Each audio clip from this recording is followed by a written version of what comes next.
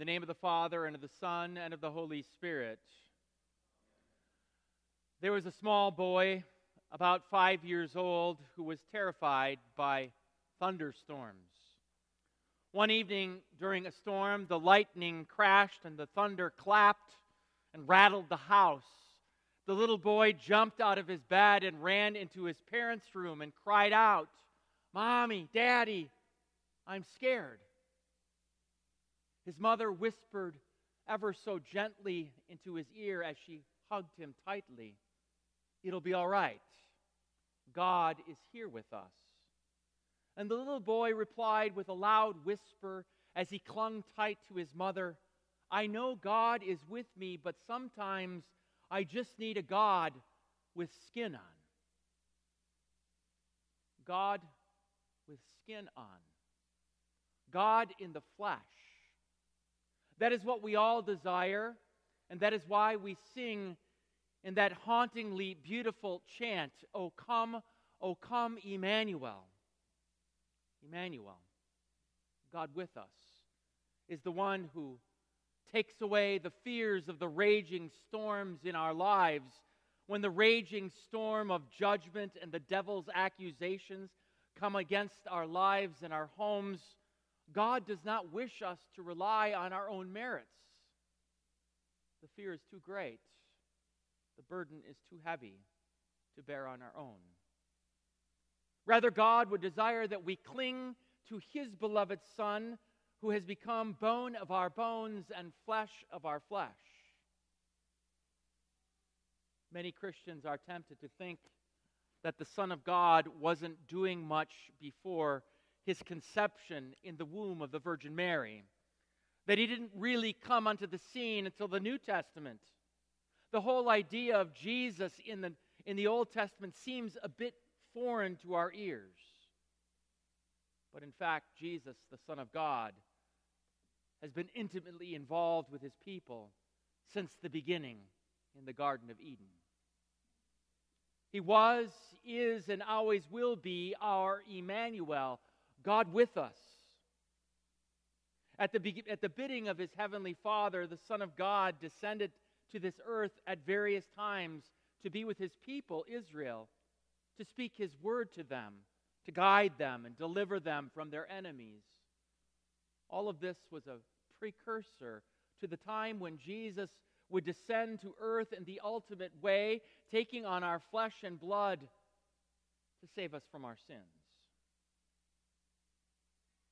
In today's reading, we encounter the Israelites after they were freed from slavery and traveled in the wilderness. The tabernacle was a simple, yet portable, but also holy and heavenly. The tabernacle's perimeter was 150 by 75 feet and marked by a curtain panel 7 feet in height. The outer curtains surrounded a courtyard that contained another tent, the holy place. And within the holy place, separated by a veil, was the Holy of Holies. There dwelt the living God, enthroned upon the Ark of the Covenant. Endowed with the Spirit of God, skilled craftsmen fashioned the tabernacle furnishing using precious metals and finely woven fabrics. Many furnishings glistened with gold overlay, and the lid on the ark, where the high priest poured the blood of atonement, was made of solid gold. Its decorations marked the tabernacle as heaven on earth. The curtains and the veil were embroidered with pictures of cherubim, and 2 cherubim of hammered gold stood upon the lid of the ark. The images declared, "Here you are entering heaven itself. Here you are meeting the God of heaven. Here heaven has come down to earth, and God has come near to you in holiness and mercy." This tent of meeting was the new Eden, where God would dwell with His people again. The angels marked the entrance to the Holy of Holies, the new Eden, heaven on earth. God pitched His tent in the midst of His people. He dwelt with them upon earth. The tabernacle's great bronze altar, the golden lid on the ark, and the sacrifices would provide the blood of atonement so the unholy, stiff-necked sinners might be forgiven and dwell in the midst of God. The presence of the Lord here in the tabernacle was none other than the Son of God, Jesus, the Savior.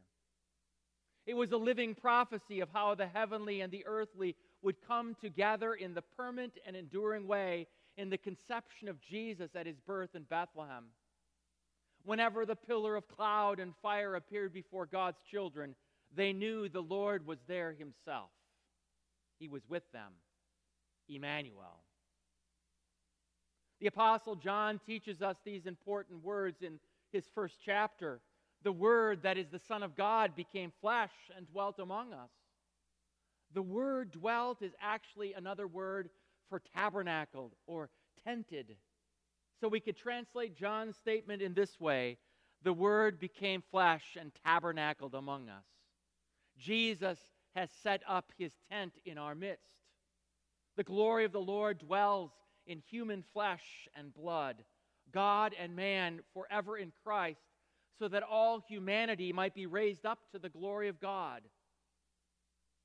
That is why Christmas is such a joyous time for us.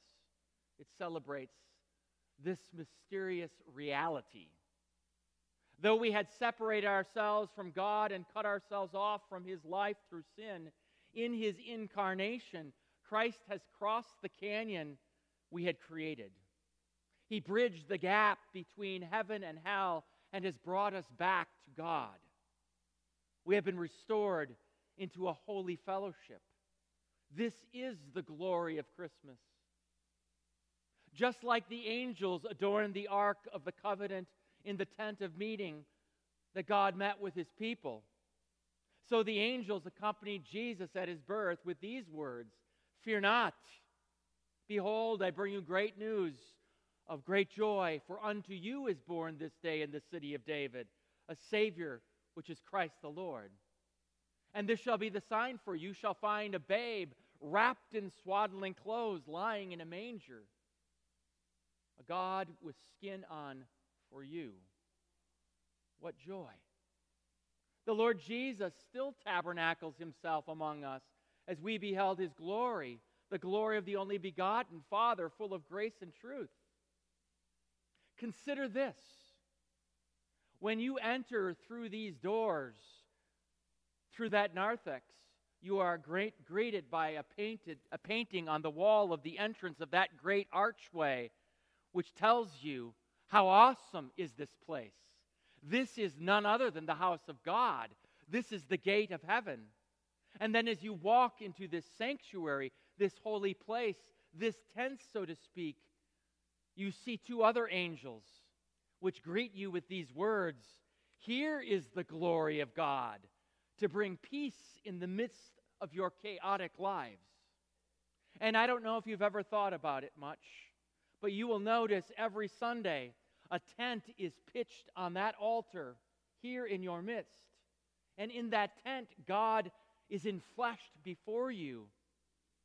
His flesh and blood in with and under bread and wine to commune with you and become one flesh with you. Emmanuel, God with us.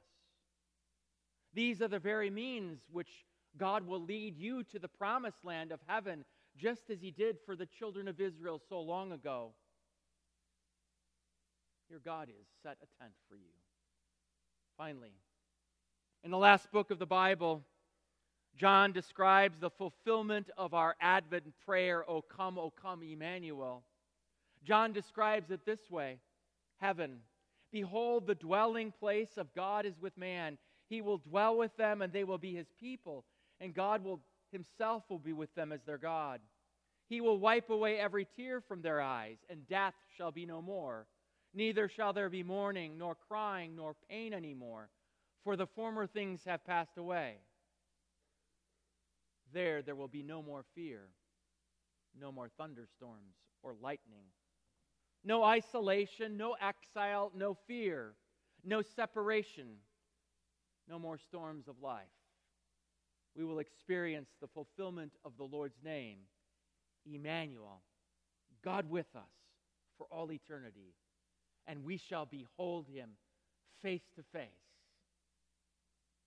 In the name of the Father, and of the Son, and of the Holy Spirit.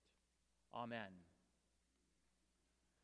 Now may the peace of God, which surpasses all understanding, guard your hearts and minds through faith to Christ Jesus, to life everlasting. Amen.